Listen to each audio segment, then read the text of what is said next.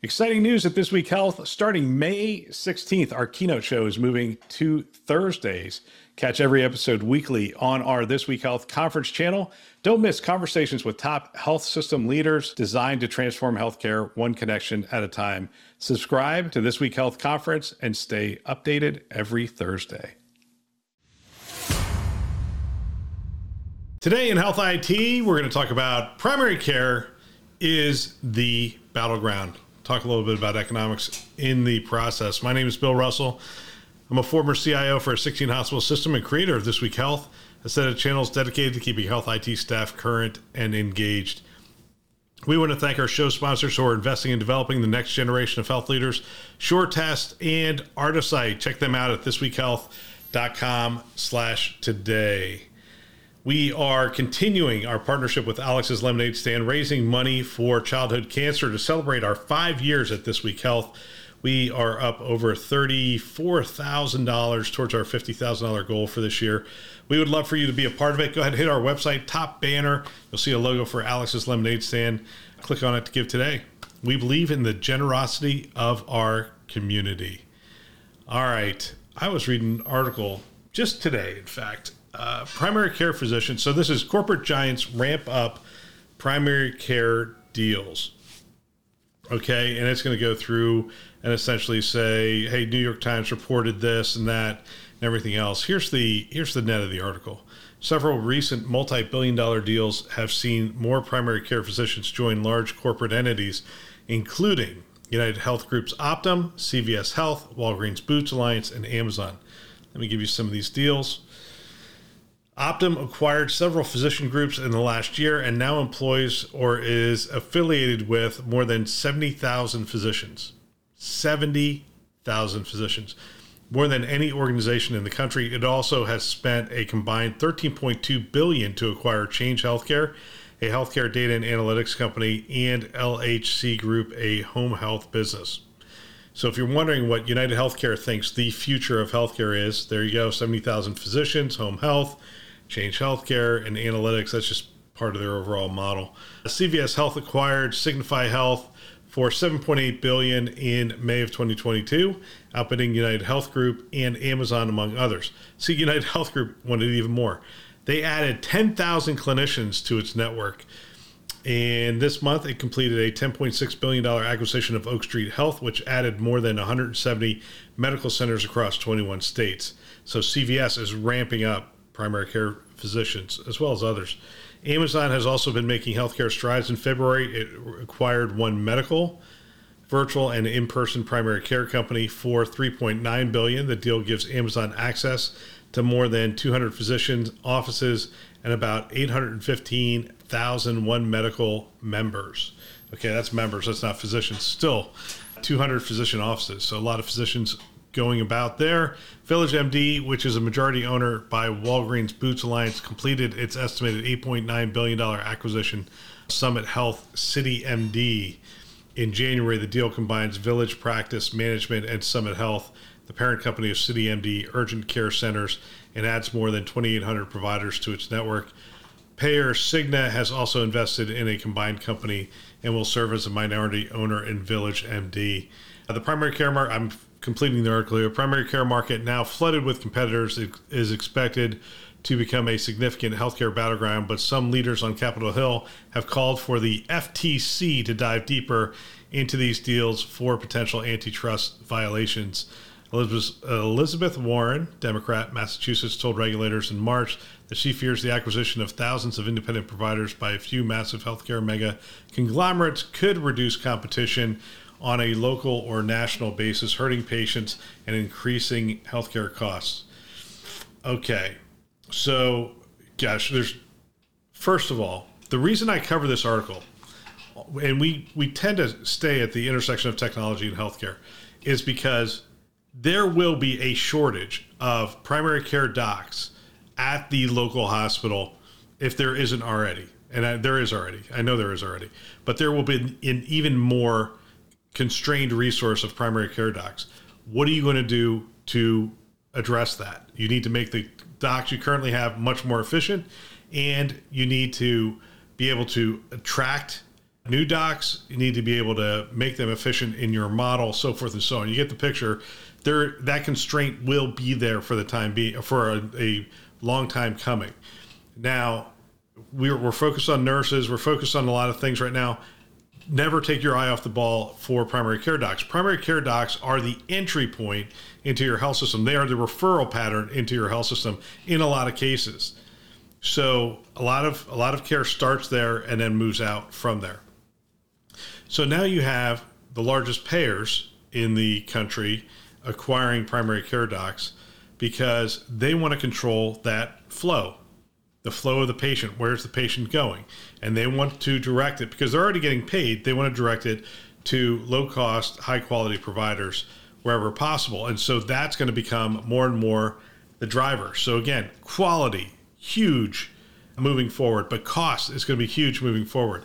We're being relegated into this path where essentially we have to be the lowest cost we possibly can be, highest quality we possibly can be, because we are not controlling the patient anymore. The patient is going to be dictated by the primary care docs. Primary care docs are going to be bought up by all these other companies, and they're going to be directed.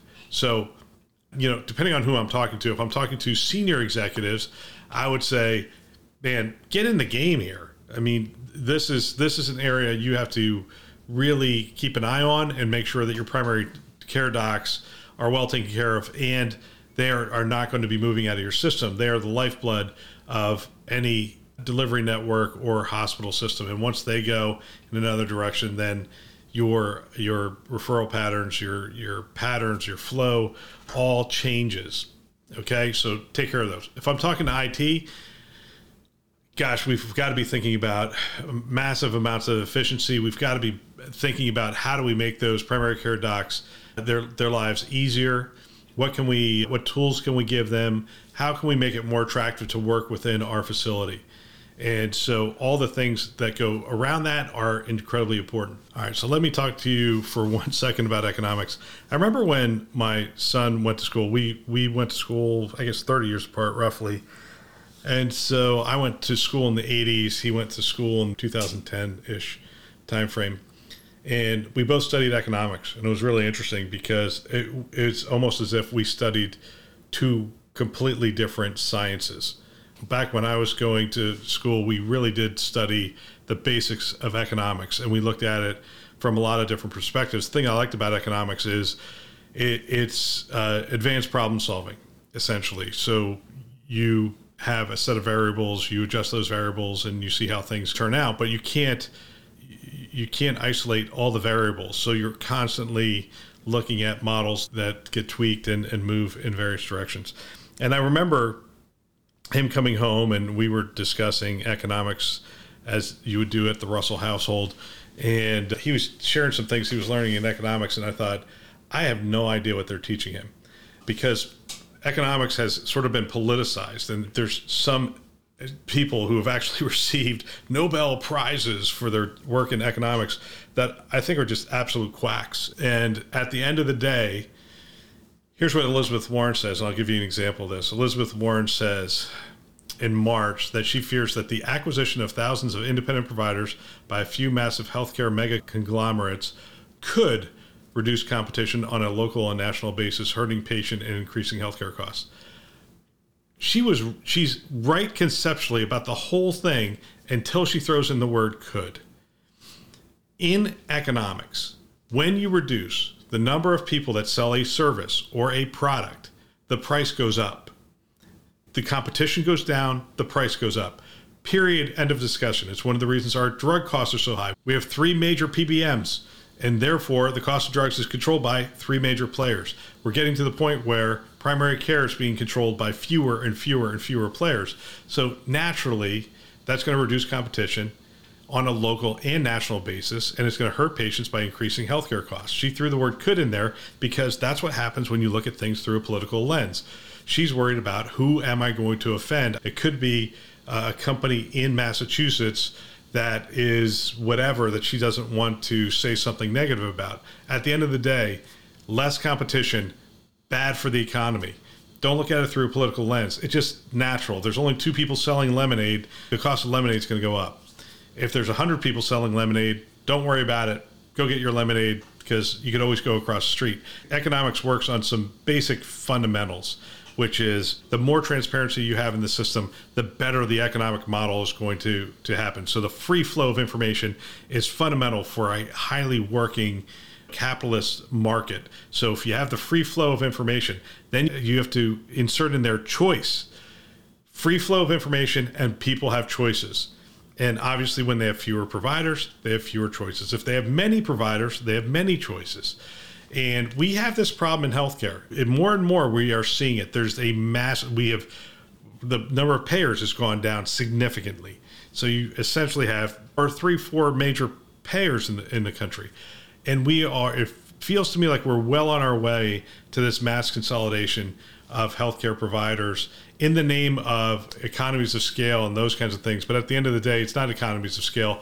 It's fewer competitors. And when you have fewer competitors, it isolates you from having to reduce your rates.